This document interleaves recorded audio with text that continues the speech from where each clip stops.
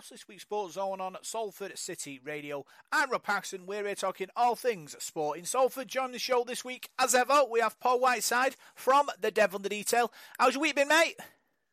Yeah, very good, Rob. Thank you. Very good. Looking forward to talking all things sport in Salford, mate. And it was nice to get to another game at the weekend, but not the result we wanted in the Rugby League. Yeah, what we'll do, Paul, we'll start Rugby League and we'll talk Salford Red Devils. They went down to defeat against Hull FC, 35 points to 4. Talk us through it. Well, it would take me all day to talk through it, to be honest. From a Hull perspective, it was 0-0 up to 20 minutes. Both sides quite solid in defence. Hull looked a bigger side than us. They seem to have a bit more power in the forwards, and the half-backs did seem to gel a bit more. They created a few more chances. We didn't really create much in the first sort of quarter of the game. Hull got a try from Andre Cervello. Some of our older listeners might remember his dad, Luquinho Cervello, playing for Salford in the 90s. He went over from a nice short ball from Jake Connor. And to be honest, it was the Jake Connor show, really, for much parts of the game. He was head and shoulders probably the best player on the pitch, playing at full-back, and he had that free role to set things up and work alongside Mark Sneyd and Josh Reynolds in the halfbacks as well. Hull were just head and shoulders above Salford, really. Reynolds scored a try off a neat kick just before half-time, and to add to that, a penalty goal and the sin binning of Ryan Lannon for a bit of a daft challenge on Mark Sneyd. Hull were 14 points to 0 up at half-time, so it was a poor first half from Salford.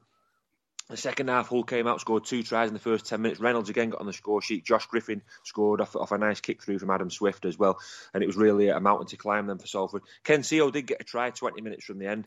Nice try from Seal. Good work down the right edge. But Hull finished it off with tries from Cameron Scott and a couple of penalty goals and a drop goal from Jake Connor. So 35 points to 4. Beaten in every department, really, Rob. And out enthusiasm, as I thought, in that second half. It was a good side, but you would have expected us to serve something better up than that, especially with that second half. It was a poor display. Yeah, disappointing result for Salford. And, I think personally, Paul, it was indiscipline, it was errors that caused Salford. The same as last week. How's Richard Marshall fixed that issue up?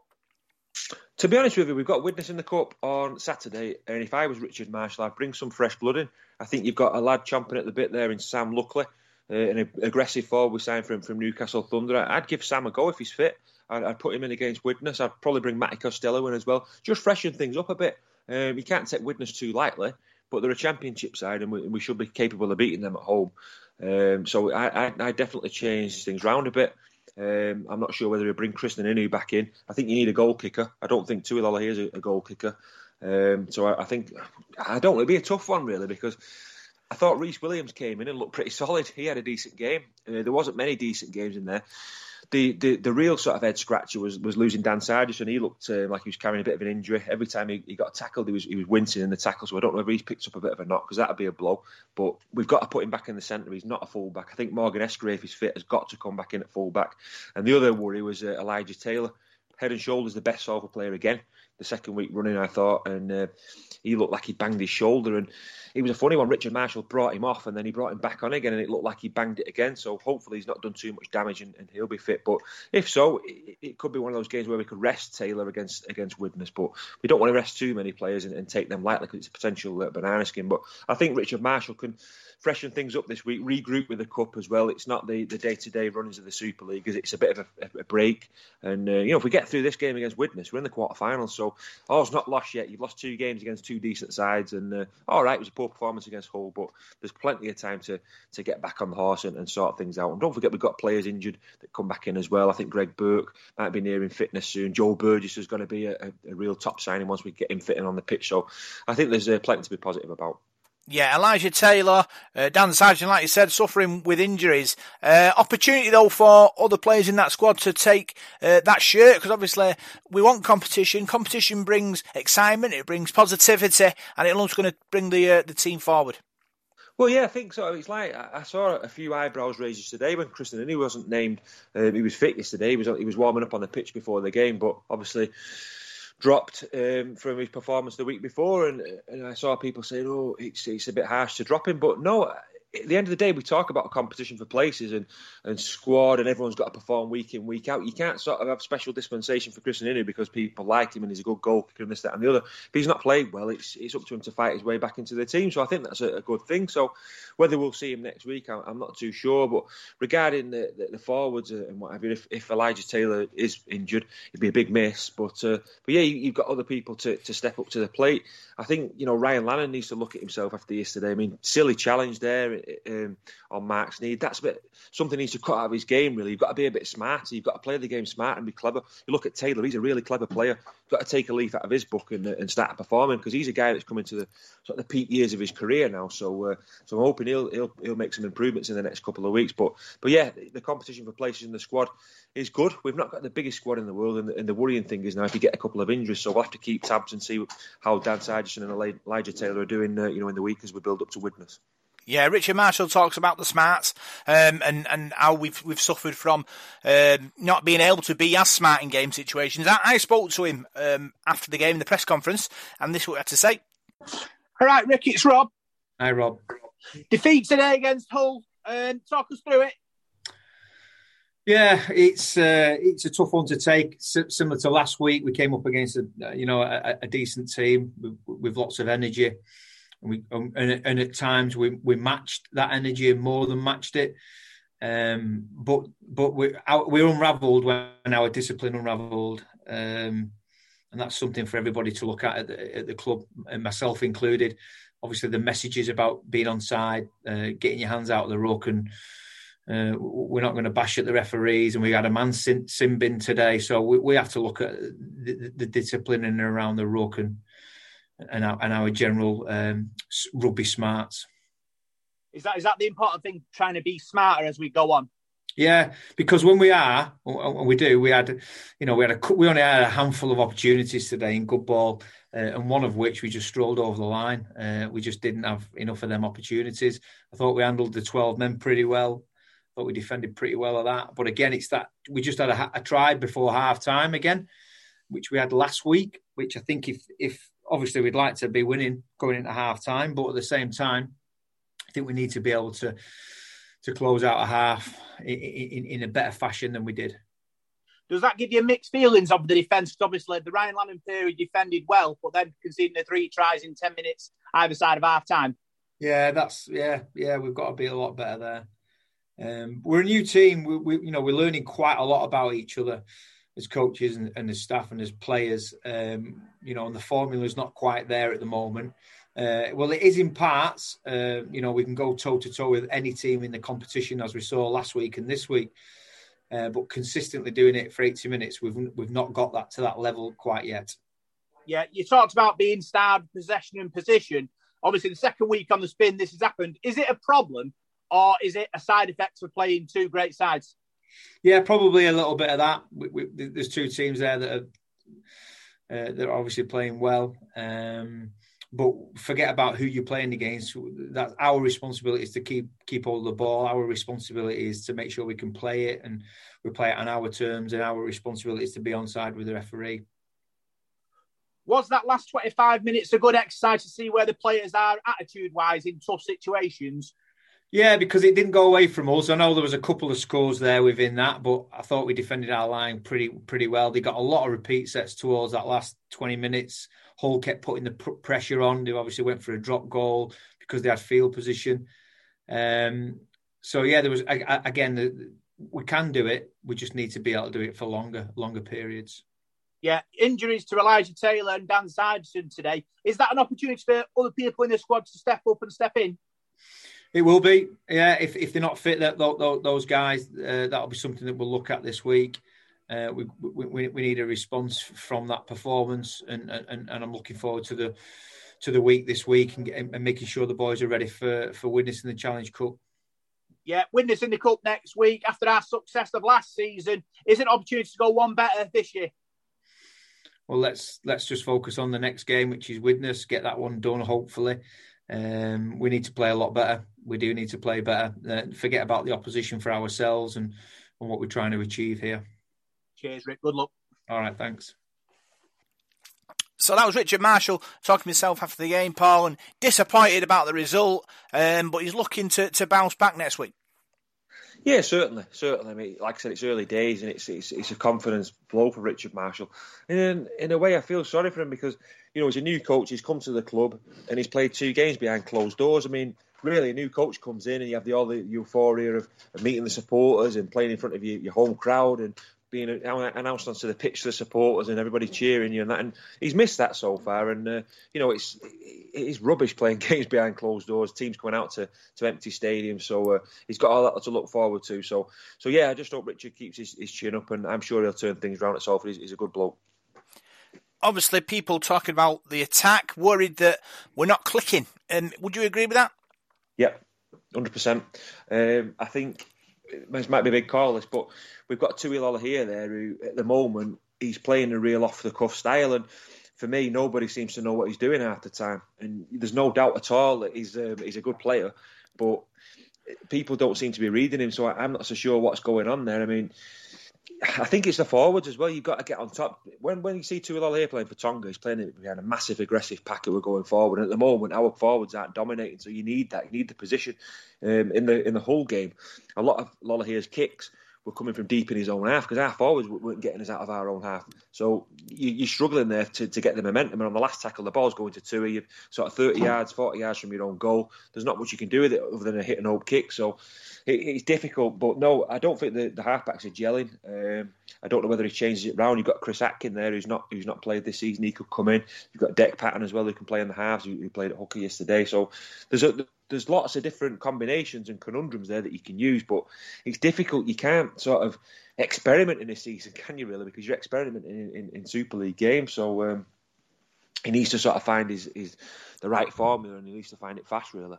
Yeah, I think the problem was, Paul, is the suffering from the inability to get up the field. Territory is everything in rugby league, especially in the modern day with the 6 again rule and things like that. And Salford aren't able to get that 20, 30, 40 yards further up the field they need to. And they're struggling when it comes to, kicking in them positions. And teams know that. And I'm beginning to think they might put a plan against that for Salford. You're hoping that Richard Marshall can find a way of breaking that cycle and making Salford go up the field a bit more.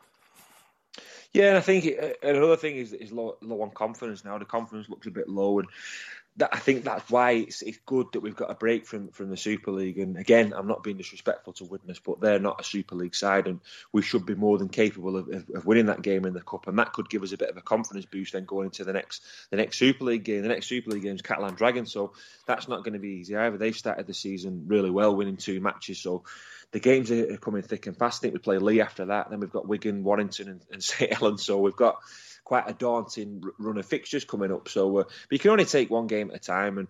And yeah, Richard Marshall has got to get things right now. And but you're right about the forwards. I just said that before. I thought we were beaten in the forwards yesterday. The pack looked beaten, and there was no aggression in there for me. We didn't really worry Hull. I think they always had us at arm's length when they got in front, really. But penalties again. We give away some silly penalties. Go back to the Ryan Lannon incident. It's petulant. It's stupid. A few people said, shouldn't have been Simbin for that. Why do it? Why challenge kicker when the ball's gone like that? It's just silly play. Giving penalties away like that. On the podcast, don't we? It's coach killers. Be smarter. You've got to play smart, and you can't afford to do that against decent teams because they'll punish you. Yeah, that's the thing about Salford. It's all about getting over these last couple of games, Paul, and moving forward. Like you said, we got Widnes in the Cup next week. Opportunity in the Cup. Obviously, last season our heroics in the Cup got us to the final. We were drop goal away from winning it. Do you think we're looking for similar success this time round? You're always looking for success in the Cup. We beat Widnes. Again, it won't be easy. They're coming into the game confident. They've had some good results in the Cup so far and in their division. So, winning's a habit. So they'll be coming to Salford looking to cause an upset. They've got Matty Smith there, Adam Lawton, a couple of ex-Salford players on the side. I think Steve Tyra plays there as well. He played for us as well. So they've got ex-Salford players who be wanting to come and prove a point. We should have enough to beat them. You get through that and you're in the quarterfinals. You're in the last 8. So anything can happen. You could draw another championship side or whoever in the quarterfinals. Then all of a sudden you're in the semi-final. So yeah, I think the Cup is definitely something you're going to have to look forward to this season. I mean, everybody looks forward to the Cup, and I'm not so sure whether there'll be crowds at Wembley this time. Hopefully so it'd be great to get back there. But yeah, focus on Widnes this week and get a positive result. I think that would do the club, the players, and Richard Marshall the world of good. Yeah, off the field, Salford have been busy. They've appointed community ambassadors for their local amateur sides with Folly Lane, Langwith Reds, West Thornton Lions, Bury Broncos, Cadderhead Rhinos and Salford City Roosters, all involved with the players coming down to their clubs and teaching the young players. I think it's a fantastic opportunity for both Salford and the amateur teams to come together and build rugby league in the area. Yeah, well, we spoke about this on the podcast, didn't we? And yeah, you're dead right. There's plenty of amateur sides in the local area. I mean, you're talking about Bury Broncos there. It's probably not like dead close to Salford, but we have a really good relationship with those clubs, don't we? And you see their players and their staff and people with the shirts on coming to the game and supporting them. So I think it's vitally important that we support them in the community as well and send players to the training sessions and get them involved and get them sort of loving Salford really and getting them coming to the games. I think it's vitally important you work with amateur clubs and the young players and get those young players onto our system and that. So the bridges we can build there is vital for us going forward. Yeah, let's move on to Swinton Lions. They played Oldham this week and were defeated 28 points to 20. Tries from Mike Butt, Rodri Lloyd, Luke Waterworth and Jack Henson wasn't enough for Swinton. They had Tom Spencer sent off, their recent loan signing from Lee, for punching a tackle. So disappointing start really for Stuart Littler's men. It was, and the two sides had faced each other in a really good cup tie the week before, which Swinton had got the better of. And I fancied Swinton to win that game against Oldham, but a good result, good performance from Oldham, and it's a tight game again, wasn't it? 5 tries to 4, so I don't think they'll be too downhearted by that Swinton, but I think they're expecting to win that game after the success in the Challenge Cup. They had a couple of good wins there against it was Newcastle and Oldham, wasn't it? So they've done really well. So yeah, they were looking to bounce back in the next game. Yeah, they've got Warrington Wolves in the Challenge Cup. Obviously, it's more of a high-profile situation for Swinton because obviously Warrington are a very good team. I suppose Swinton are hoping they'll play a weakened side, but you never know in the cup anything can happen. Yeah, I think it'd be a difficult game for Swinton against Warrington, and obviously Warrington are going to start favourites, aren't they? But you can never say never in the cup. I mean, if you go back a few years ago, Swinton went to Huddersfield, didn't they, and beat Super League opposition Huddersfield Giants on their own ground. So you've got to be careful. What you wish for in the cup. You can't take anybody for granted. But I'm sure Warrington, a professional outfit that they are, they're not going to be too relaxed about it. But it'd be great for Swinton to test themselves. And you've got Matty Ashton there as well, the ex-Swinton fullback who's gone to Warrington now. He'll be looking forward to playing in that game if he can. And Warrington had a decent result in the Super League this weekend against Leeds, and they got a result. So yeah, I'm expecting it to be a good cup tie. There's some great Challenge Cup ties. Wigan against York's another one that really stands out for me. York in the new stadium there. They'll just be really gutted they can't get a crowd in there for that, because that'd be a tremendous atmosphere there. So there's some really good cup ties. St Helens and Leeds is another one that whets the appetite, and obviously we've got Widnes, and I think Featherstone against Hull is another one that could have a bit of a potential banana skin feel about it. Yeah, it's going to be entertaining stuff. Challenge Cup, always a great competition for every fan of every club, Paul. Yeah, it certainly is. Certainly, the draw always excites me. I've got to get it back on the television. I think the last draw was over the internet, and I struggled to get it on my phone. So if you get the draw on the radio or the television, it's always exciting when the draw's made, and you're waiting for your team to come out. So hopefully we can get past Widnes, and it'd be great if Swinton could upset the apple cart against Warrington. So good luck to both the teams. Yeah, that's all your rugby league chat. Now we'll do ice hockey Manchester Storm, Paul. Yes, Rob, yes. It's all systems go at the moment, is it, in Manchester Storm? A good start to the season so far. Is it a worry they went 2-0 up and were dragged back to a 2-2 before securing their win?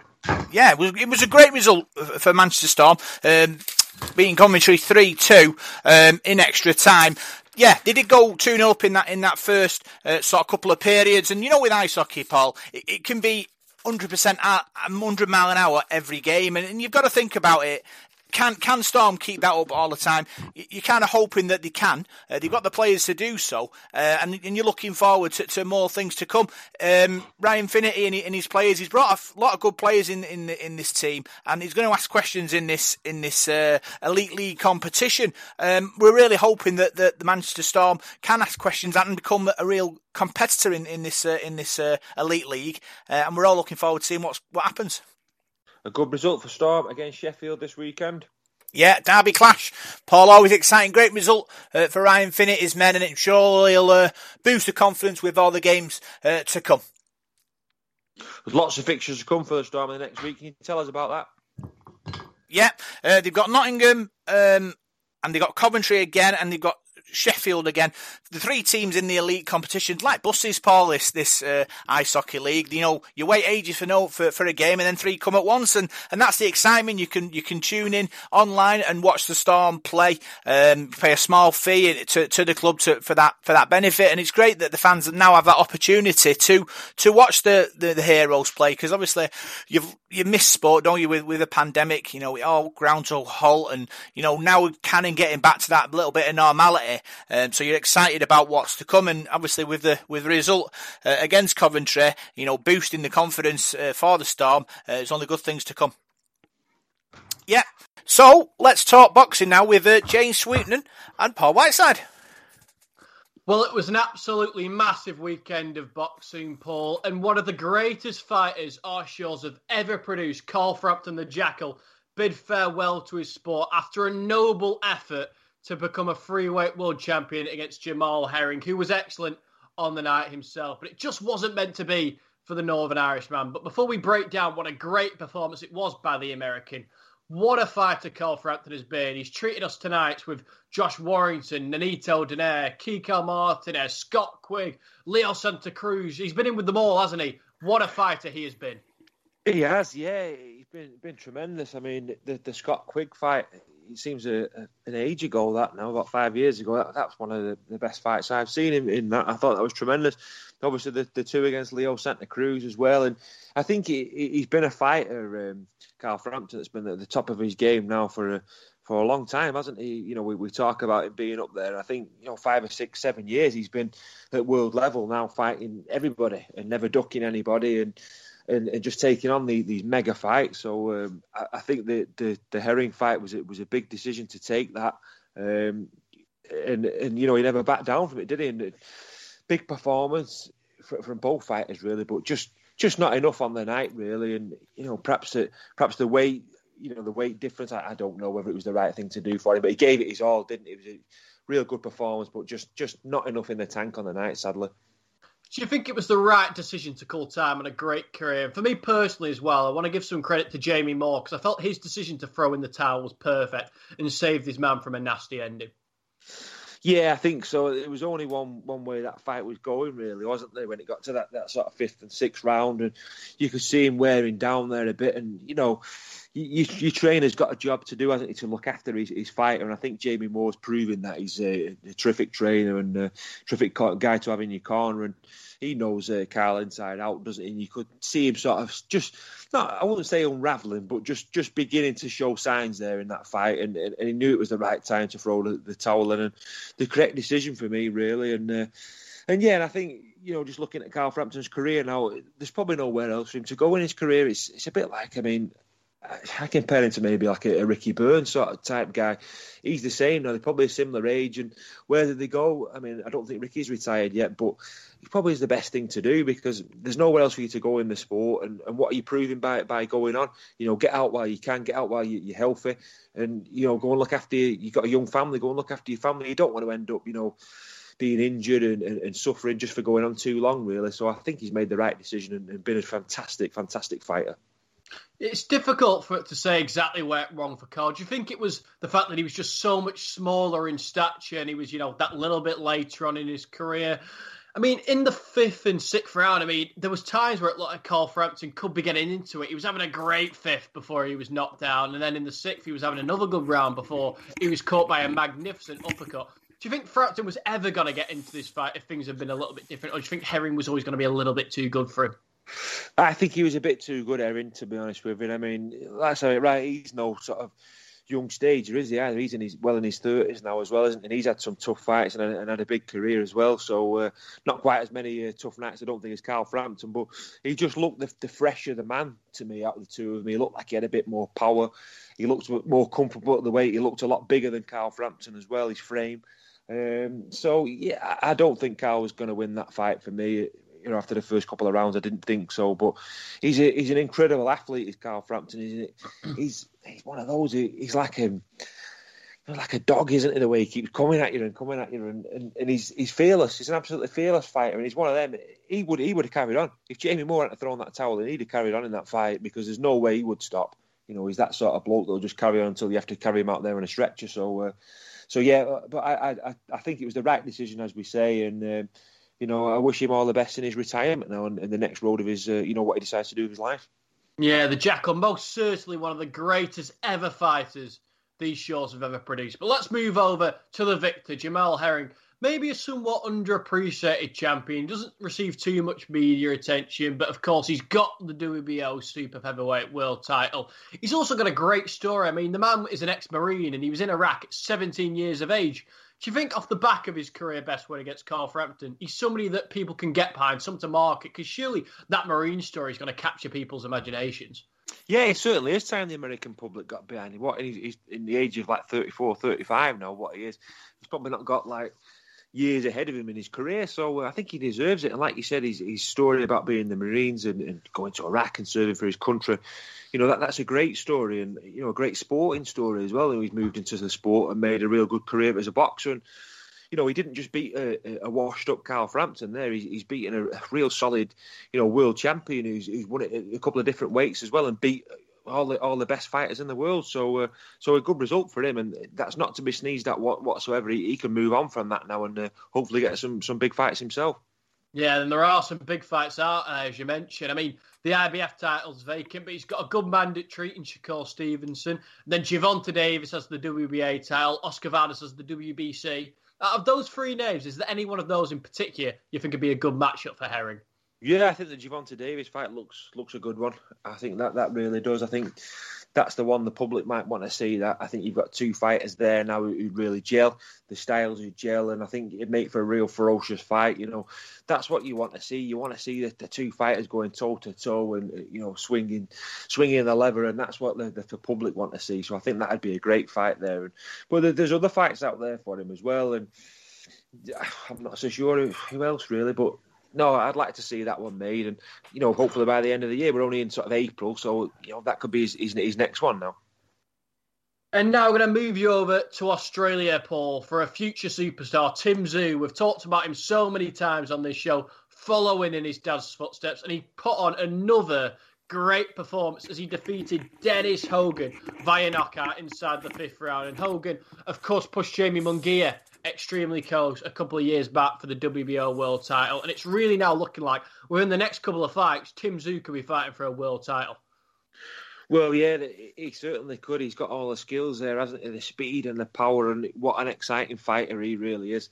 And I think he's going to start coming on the big stage now. Surely the big promoters are going to have him on big shows because he looks very, very entertaining, the sort of guy you want to watch. I've seen a lot of him on YouTube and, really is following in his father's footsteps and maybe could even eclipse his father's career. So yeah, watch this space for him because I think you're going to see him in some super fights coming up. It's looking like his next opponent could be Michael Zarafa. British fans may know him for his close effort against Kell Brook. He's also had a couple of fights with Jeff Horn, which were split one apiece. It's a good fight, I suppose, for Tim Tszyu, but would you more like to see him win with a couple of names closer to world level at this stage? He's still a relatively young man, isn't he? And I think you've got to take things slowly and that. But I've been mega impressed with him. His victory over Jeff Horn. And this one now over Dennis Hogan, he's knocking people out, and that's what people like to see. And let's propel him up there if the fights are there for him. Why hold the guy back? So yeah, he's a terrific fighter, real terrific fighter, and the world's going to be his oyster now. It really is. And like I said, let's just get him on some of these big bills, some of these big Sky Sports bills and things like that. I mean, I know he's Australian and it's not always easy to do that, but I think the world needs to see him. He's a real class fighter. 1,000,000%. A great prospect and one who we'll be covering a lot, I assume, within the next few years. But somebody else who we've covered immensely over the past few years is Conor Benn, and he'll be taking on Samuel Vargas in another step-up fight. The toughest test of Conor Benn's career so far? Yeah, possibly. It's a step up, a step level up for him, I should say. And I've been impressed with Conor Benn. What I've seen of him so far, he's another one ferocious. And if you can sort of pick people to watch on fight night on your you had to put your own card together. Like a virtual card, you'd have Conor Benn on every day of the week, wouldn't you? Because just the way he fights, and he's all action, isn't he? And that spitefulness that he fights with as well, it just reminds me of his dad, really. So yeah, I think this is a big test for him, but it's a test he can pass. He's just got to watch his defence and that. I mean, there are a few times where I've watched him and he does seem to go in gung-ho sometimes and take chances and take risks. That's all right, all well and good, but you've just got to be careful, on the back foot sometimes. So, no, I'm expecting him to get through this, but it is a step up for him and one he needs to be wary of. And on the undercard, there's a couple of female world title fights. The first of which is Shannon Courtenay fighting for the vacant WBA world title against Australia's Ebony Bridges. And she's somebody that's coming in with a bit of controversy. She's not fought anybody with a winning record as of yet, but she's created a massive social media following through some weigh-ins where she's, walked onto the scales wearing lingerie and things like that. She's a lot more glamorous than the average female fighter. And she's been given this opportunity, some would say, off the back of that. She's been criticised quite heavily, but on the other hand, is she just being like, a male fighter potentially, just trying to sell the fight and doing what she has to make a living? I think so, yeah. Sometimes that's what boxing's all about sometimes, isn't it? I mean, people love all that, don't they? Love the razzmatazz of it and the great stories from the weigh-ins. And I mean, we talk about fights sometimes. Sometimes the press conferences and the weigh-ins are more entertaining than the fights. We've seen some really funny ones, especially when Tyson Fury's involved. But no, I don't begrudge that. We'll have to just see how she does in the ring. Shannon Courtenay's going on the back of a victory. I mean, that fight against Rachel Ball, I think it was last summer. That one behind closed doors, wasn't it? The Matchroom headquarters. I really enjoyed that fight, and she's got something there. And she's come back from that defeat, that points defeat, and got a good victory. So yeah, I'm looking forward to this one. See what she can do. And Savannah Marshall's also contesting and defending her WBO world title against Fenke Hermes. And for me, Savannah Marshall's got potential to maybe be the best pound-for-pound women's boxer on the planet one day. Do you think this is just going to be another simple win to add to her legacy? Yeah, I would have thought so. Like we say, you can never take anybody for granted. But I think, as far as levels go, I think this should be a regulation night's work, really. And then we'll see her move on from there and propel herself to stardom, hopefully. And then moving over to the States, Irish Joe Smith Jr. is fighting for the WBO light heavyweight championship of the world against Maxim Vlasov. The fight was cancelled a couple of months ago after the Russian got COVID, but now it's finally going ahead. And Joe Smith, a construction worker by day, somebody who only boxes part-time, a real feel-good story, an everyman story. And someone will remember him for beating Bernard Hopkins and putting him through the ropes. He's had so many big career wins, and would it be nice that he caps this off with a world title fight? He's somebody that people can really get behind. Yeah, I think so. Just going off his story there, he's a guy that works really, really hard outside the ring as well, and quite a humble guy as well. And I think that would be a great story. I mean, these things don't happen very often in sport, do they? But everybody loves that sort of thing and should get behind it, really. So I hope so. I'd like to see him get that world title fight. So let's hope he can get a result. And somebody who we've talked about for many a year on this show, Terence Crawford, and we say over and over again, when's he going to get his big fight? It feels like they're all warm-up fights towards a big one.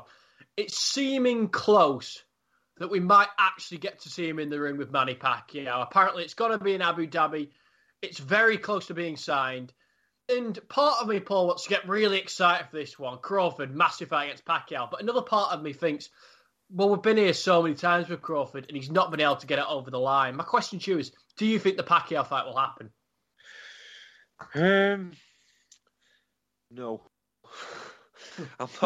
I'm not 100% convinced about it because we've seen all this before with Terence Crawford and things have fell through, haven't they? So it's a shame really because he's had some tremendous wins. If you go back over his the last 18 months, 2 years in his career, then the knockouts over Kell Brook, Amir Khan, he's been tremendous really. But he's a guy now, 33 years of age.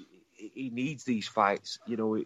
Otherwise, you're going to go through your career and look back and think, well, yeah, I could have done a little bit more. So you want those super fights. And like you said before, it's like he's gearing up to it and then he never really gets it. So I don't know whether he needs to sack off his promoter and get somebody else in there who can get him these big fights, because he deserves it. He's beating everybody he's put in front of him and beating them convincingly. So I hope he gets the Manny Pacquiao fight. But how many times have we seen this where the politics gets in the way and, the fight never gets made? I mean, you've only got to look at the moment, the Joshua and Fury fight. I mean, people keep saying, yeah, it's going to be happening and all that, but until it's actually signed, sealed, and we've got a date for it, anything can happen, can't it? And talking promoters, Matchroom Boxing are close to signing a new deal for where their television rights will go to. Eddie Hearn says he's got a plethora of options, and it's not guaranteed that it'll stick with Sky Sports. So, do you foresee him remaining with the platform he's been at for his entire career, or could he move on to a new one? I think Eddie Hearn could do what he wants, can't he? He seems to have the muscles to flex and go where he wants. But I think if you're talking about major players in the UK, you sort of think Sky Sports. Really. I know BT Sports are quite a big on the market now, but I think Sky seem to have the monopoly, don't they, over the British audience anyway. So if you were to move away from Sky, surely you can't really better Sky, I wouldn't have thought. So I can't see him going towards terrestrial TV. As much as I'd love it, I'd love to see boxing on terrestrial television, but it just doesn't seem to happen anymore. I know the Frampton fight was on Channel 5. It's great to see stuff like that, but I'd love to see boxing back on maybe ITV. Some of the fights that were on there, I mean, you're a bit younger than me, you probably don't remember the boxing that was on there, the 90s Eubank and Ben and things like that. Great stuff to see on terrestrial telly on a Saturday night. So no, it'll be interesting to see where he goes. But like I said, Sky do seem to be the big players, don't they? So it'll be an interesting one, that. And sticking with Eddie Hearn, one of his fighters, Scott Fitzgerald from Preston, is back in the gym. Of course, a lot of people know he recently had a spell in prison, but he's out now and he says he's going to give everything he has left to boxing for the years that remain. Paul, can Scott Fitzgerald get back? He showed so much potential against Anthony Fowler and Ted Cheeseman to be a real star. I mean, that Preston support really got behind him. I mean, I was there that night in the Echo Arena where he beat Fowler, and Liverpool sounded like Preston that night. They made so much noise for him, but he's wasting his career. Is this career finally going to turn around now? Can he finally get those big fights, or is he going to mess up again? I hope he does, because I remember watching the Anthony Fowler fight, and I remember you speaking to me about it, telling me about Scott Fitzgerald, because I didn't know a lot about him, and I know you're a bit of a Preston lad, aren't you? And you knew about him, and I watched that fight with interest, and I thought he did tremendously well against Anthony Fowler. And the Ted Cheeseman fight, we saw Ted Cheeseman in action last week, and then what a great fighter he is. He's another one who you'd have on your virtual card, for entertainment. And yet Fitzgerald beat him as well. And I don't know a lot about his personal circumstances in his time in prison, so I won't really comment on that. But at 29 years of age now, he needs to settle down and get his nut down in the gym, because he's a really, really good fighter, and he's a potential guy who could be up there challenging at world level, in the super welterweight division. So he's got the talent. He's 14 unbeaten. Get yourself back in the gym and knuckle down now and get to the peak of your career and really make something of yourself. Yeah, we most definitely hope that he does. But sticking with the Eddie Hearn theme for the last part, his fighter Devin Haney will be taking on Jorge Linares in May. Many of us are disappointed that he's not going to be getting in the ring with Ryan Garcia, but Linares is still a step up of sorts. Does this really come down to if Jorge Linares is at his best? Yeah, I think so, but I think Jorge Linares is one of those fighters who always looks at his best for me. I mean, I'm biased. He's one of my favourite fighters, and he has been for a long time now. So this is a big one for Devin Haney. It really is. It's a big test for him. But yeah, he's a difficult one. Linares will be tough to beat. We've seen him a few times on these shores, haven't we, in the UK? And he's always impressed me. And as I said, one of my favourite fighters. Love to watch him. But this is a big step up for Haney. And if he can knock Linares off, it'll be a good one on his card. Yeah, it most definitely will. And in heavyweight news, Joseph Parker and Tyson Fury are in the gym together. Parker's been isolated in New Zealand for such a long period of time. Do you think it'll do him well to have somebody like Tyson Fury guiding and helping him develop? Yeah, definitely. I think it will. I mean, we've spoke about Joseph Parker a few times, haven't we, on the show? And maybe a couple of years ago we was thinking he was going to be the next big thing, and for one reason or another, his career's sort of hit a bit of a crossroads, hasn't it? Really, and he's sort of found. I wouldn't say found his level, but he's not really gone on to the heights we thought he was going to be doing when he was up there in those echelons of the heavyweight division. So, I mean, Tyson Fury seems to have got his head on at the moment. I saw a picture of him the other day, and he looks like he's really slimmed down. I've never ever seen him in condition like that before. And if he can start working with Joseph Parker, I think that can really bring him on. He can learn a lot there off Tyson Fury. They can learn a lot of each other, so it might be a nice partnership that forming. Most definitely. And a fight we covered last week was Deontay Wilder versus Dillian Whyte. It's the one we both wanted to see. Whyte's been shouting his mouth off all over social media, but Deontay Wilder stayed quiet. And this has been the theme of Deontay Wilder's career for really the last year. We've not heard anything of him. Do you think there's any chance that Wilder would consider taking this fight, or do you think he'll stay in the dark?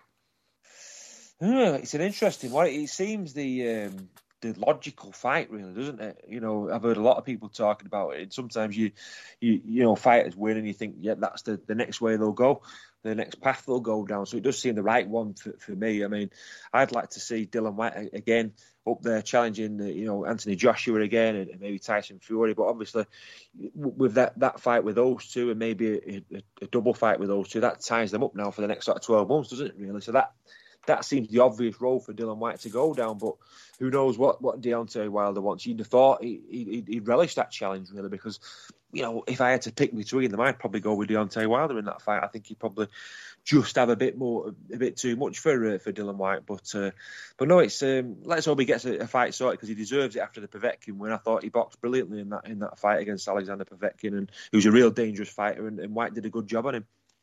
Do you think the damage done to Deontay Wilder from a mental perspective is irreversible now? That's a tough question.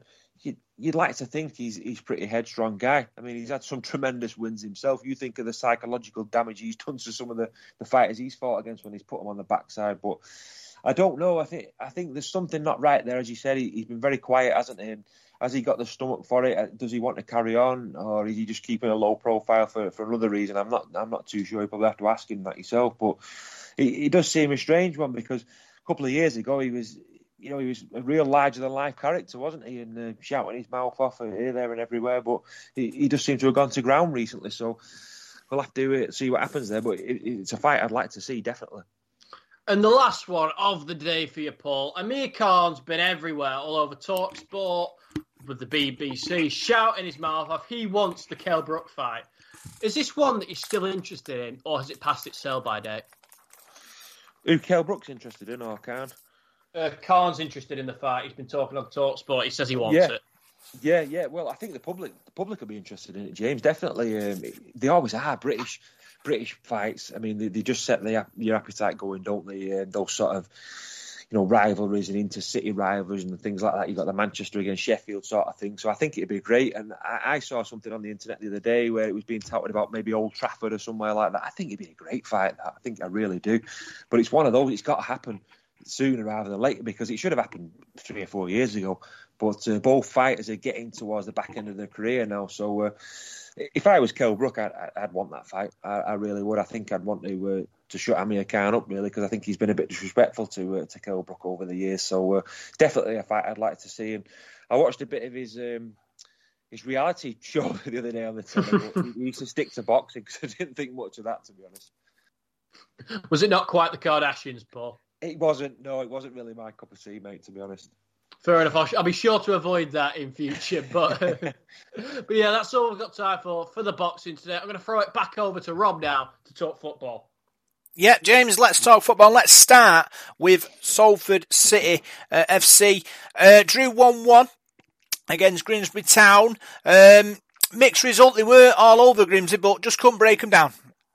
Yeah, it's just awful, isn't it, Rob? I mean, I suppose we give them some credit for a decent performance, but it's not the result we wanted by any stretch of the imagination. Grimsby is a side we should be beating every single time. They're 24th in the table, for crying out loud. I mean, it's one we have to win. We're trying to get into the playoffs and we're coming out with results like these. It's simply not acceptable. This downward spiral that Salford are just seems to be getting worse and worse and worse. We're not getting a victory, are we, anywhere?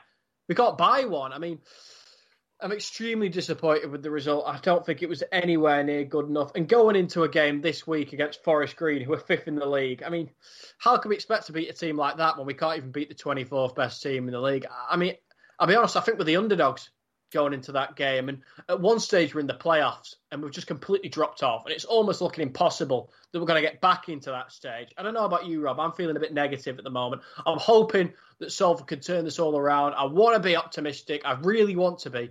But they're on a spiral right now and it doesn't look like it's going to change. Yeah, disappointing result. Ibu Toure with a late equaliser for Salford. But like you said, Grimsby are sort of threatened by relegation. And if Salford want to sort of compete and be in the playoff spots towards the back end of the season, they need to be going to teams, like Grimsby when they do come down to Salford and win. And now they're 11th in the league, 5 points off Newport, who are in 7th. Has that playoff dream gone, do you think? Near enough, yeah. I mean, it's not impossible, is it, mathematically? But the way we're playing at the moment, you don't see us picking up enough points to get into the playoffs. And I think we'll lose against Forest Green, probably. I mean, the Stevenage game, I suppose they're a little bit below us, but there's not much in it. They'll probably come into this thinking they can beat us. They'll probably be like, Salford, they're on a downward spiral. They're one place above us in the league. It's a great chance for us to rise where we are at the moment, and they'll have everything to win for. Salford need results, and if they don't win either of these two games, I think we can kiss the playoff dream goodbye. I really do. Yeah, they've got Stevenage on Saturday and then Bolton the following Tuesday. Bolton Derby game, I'm sure the players will be up for that. Yeah, they'll be up for that, and hopefully that's the sort of fixture that can get pulses raising, and it can give us a bit of motivation to get a win, because we definitely need that at the moment, because it's just disappointing, isn't it? Game after game after game, we're putting up with these poor results, and it's simply not good enough. And I mean, I know Salford have been struggling a lot at the moment with the management, but for me, it's not acceptable, the performances they've been putting on the pitch for me. Let's talk Man City now, Paul. 2-0 win away at Leicester. Keep rolling on. Yeah, it's not quite mathematically secure yet at the moment, but it was another regulation win at Leicester City on Saturday evening, wasn't it? And yeah, they just seem to keep rolling on, Rob. We've said that they've been the most consistent team all season, haven't they, in the Premiership, and it looks like it's a formality now, the Premier League title. Yeah, champions-elect. Obviously, Pep Guardiola praising his players about, their performances during the pandemic. Do you agree with that? Do you think this City team can be considered one of the greats? Yeah, well, I think results are going to prove that, aren't they, Rob? The title is still in all the other competitions as well, aren't they? So we keep talking about that quadruple and how difficult that would be to win that. But they've nearly nailed one of them in the Premier League. So I think you win the treble or whisper it the quadruple. I think you go down as one of the best Manchester City teams ever, and they've just gone about the business quietly. Manchester City this season, really, they've not really been shouting from the rooftops. They've just been consistent, and I think I've said it a few times. They've just been like a well-oiled machine the way they've gone about the results, and defence has been solid, and I think they've been head and shoulders the best side in the league. Yeah, Sergio Aguero announced he was about to leave Man City at the end of the season. How big of a blow will it be for the Blues that their lead striker is on his way out? I'm not sure about it being a blow, Rob. I think it will be a blow. He's been a big player for them, but he's probably coming towards the back end of his career now, Sergio Aguero, and he's been a tremendous player. I'm trying to think how long he's been there now. He's been there a fair number of years, hasn't he? And Manchester City have had the best out with him, so wherever he's going to go, I don't think he's going to produce the form that he's produced at Manchester City. Sometimes a player comes to the end, doesn't he? And that's the end. You've got to move on, and someone else comes on the conveyor belt, don't they? But he's a tremendous servant to Manchester City, and his goal record will speak for itself. So yeah, they'll take some replacing, but I'm sure they'll have somebody there lined up to take over from him. Who will be the replacement? Haaland, Mbappe. The strikers out there who could fill his boots. Kane. Yeah, well, the two you mentioned there, I was talking to a friend of mine who's a big Manchester United supporter, and he's after the Harry Kane or the Haaland as well, so at Manchester United. So it just shows they might be sniffing around there. And Haaland, his dad played for Manchester City, didn't he? Alfie Haaland as well. So I've been impressed with him when I've seen him. He's only young, but do you go for that youngster or do you go for somebody who's proven? And that bit older in sort of Harry Kane. He's only sort of 28, 29, isn't he? So you've probably got another 3 or 4 years left in him, and he's a proven goal scorer, isn't he? So I don't know. I think they'll be looking at those. You're going to have to pay top dollar. I think for Harry Kane or Haaland, you're going to be looking at probably breaking a transfer record for either of them. So it'd be mega money, but they've probably got that money, Manchester City, haven't they? So be exciting to see who they bring in, because I think they'll definitely bring somebody in to replace him. Or is the answer within, with Jesus? Scores goals when called upon. He could be the answer.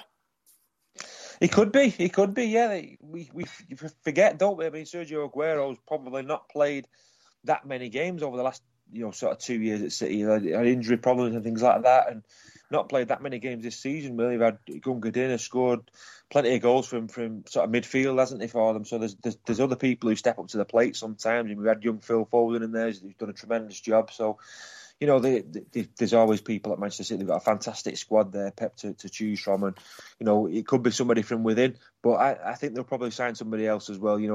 When you're fighting on 4 fronts, next season as well, you need that big squad, don't you? And you need those big players, don't you? Those big signings. Yeah, they've got Dortmund in the European Cup, and then they've got Leeds in the Premier League at weekend. 2 tough games for Man City. No, I think they'll hammer Leeds. I think they'll beat them easy. I'm joking. No, I think it'll be tough. Dortmund, it'll be tough. That'll be a really tough game in the Champions League. Leeds United as well have been good this season, haven't they? They played some really good stuff. They had a good win at the weekend over Sheffield United, and been impressed with them. Normally your team's coming up from the Championship, their backs against the wall, aren't they? But Leeds have been impressive. They've never really sort of flirted with relegation. They've been well away from that, and they've had a really good, solid season, consolidated really in the Premiership, and they'll be there again next season. So yeah, I'm expecting a really tough game in the Champions League against Dortmund. But I think all Manchester City eyes will be on that. I think they're desperate to get to the final of the Champions League and get their name on that title. Yep. Let's talk Man United now, James. So great result for Manchester United, James, this week. Yeah, most definitely was. Brighton, one of the easier teams in the league, but at the end of the day, you've still got to get the job done, haven't you? And it's an especially big result after Manchester City beat Leicester, so we're way ahead in second in the table now, and I feel that's the position that we can close out. Manchester United having a very good season as far as I'm concerned. I never expected them to win the league, but if they can form a good, solid second place, I'll be very happy with that. Europa League Cup on Thursday against Granada will be a difficult test for Ole. I don't know about that, Rob. I think it's a fairly easy draw, isn't it, against Granada? There's much harder teams to come later on in the tournament, and arguably AC Milan in the last round, well, probably not arguably, were definitely a harder assignment on paper than Granada. It's a shame, really, that fans can't get out to this one, because it'd be a great away day for them. But regardless, I think it's one that Manchester United will win fairly simply, and I think the game at the weekend against Tottenham will be the much harder fixture. Is that not the test for Ole, though? Because obviously a team they're expected to win are usually the teams United slip up against. So Granada in the Cup, obviously Europe is a target for them. They'll need to be switched on. Yeah, they most definitely will, because Granada will be motivated. Manchester United is a huge fixture for them. And there is that banana skin syndrome, isn't there? So you can't take any team lightly. But I feel United will come into this one motivated. Ole Gunnar Solskjaer clearly wants to win a big trophy. And after his win in the Champions League in 1999, it'd be only fitting that he won a European Championship as a manager. So I think Manchester United will win this one fairly comfortably with a very methodical and professional approach. Yeah, and then they've got Tottenham on the Sunday. Tottenham will be pushing United for a top 4 spot, and it could be winner takes all if United win it. Yeah, Tottenham are going to go for it, aren't they? But I think the way Man United are playing at the moment, I think we'll see off Tottenham. I think we'll get the win, and I think we'll bag second place overall. And somebody I want to ask you about, Rob, is Zlatan Ibrahimovic, an ex-Manchester United player, of course. He's back out of retirement internationally to play for Sweden in the Euros. Is that fair, Rob, do you think? A player to not be overly involved in the qualifying stage, but just to come back and go straight to the international tournament? Well, Zlatan is a quality player, James. He's led the line for various clubs through his career, scored goals along the way, and he's been Sweden's main man since he was a baby, really. And you think about it, he'll come in and he'll lift that that Swedish team, and that's what he's there for. He's there to score goals and give everyone that extra boost, and it'll give their opportunity in the Euros to test themselves and push themselves. And yeah, I can see it being a good thing. I remember, I think in '98, when Paul Gascoigne missed out in France, the World Cup in France. Did that affect the England players? Because Paul Gascoigne was the gifted one. He did have troubles at the time off the field, and that's why Glenn Hoddle decided not to play him. Paul, but do you think it's a good idea? Obviously, bringing these players in that haven't competed in the qualifiers. Well, if he's come out of retirement, he's put his hand up, hasn't he, and put himself available. It's a tough one. It's probably tough on the lads who've done the spade work and the qualifiers, but there's no doubt about it. Zlatan Ibrahimovic is a massive character, isn't he, and a tremendous footballer. I mean, you've got to look at some of the goals he's scored. He's sort of a one of a kind. Those sort of players don't come along very often. They're like once in a generation sort of players. So if you're Sweden's manager and he comes out of retirement and puts his hand up, you'd probably be a fool if you didn't, consider him for your squad for the Euros. Really, I mean, what would your supporters say if you didn't pick him? So it's a difficult one for the manager. It is an issue, James, and talking about resting players and bringing players in. Obviously, Easter weekend, we used to sort of 2 games in this period. Man United only playing 1, but the likes of Salford City are playing 2. Do you think that's kind of fair? I don't know. I suppose it's always been that way, isn't it? I mean, the teams in the lower leagues have more fixtures. I mean, the Premier League has 20 teams and League 2 has 24 teams, so you've got to make up those fixtures somehow, Rob, haven't you? I suppose it comes down to money, doesn't it, James? Really, and I suppose these teams like Salford, really, in the rugby, Paul, they usually play 2 over the Easter period, but they're not doing now.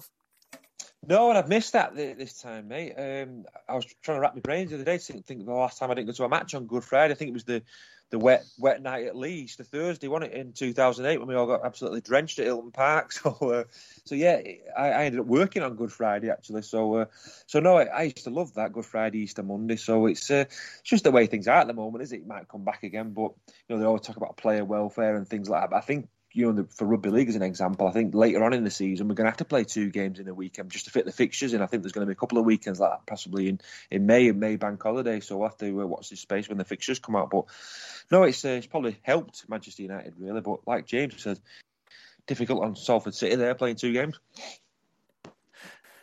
Yeah, fantastic, Rob. I've loved every minute of being in your company and Paul's as well. Brilliant. Big thanks for joining us this week's Sports Zone. I'm Rob Parkinson. And we'll see you next week for more Salford Sporting Chat.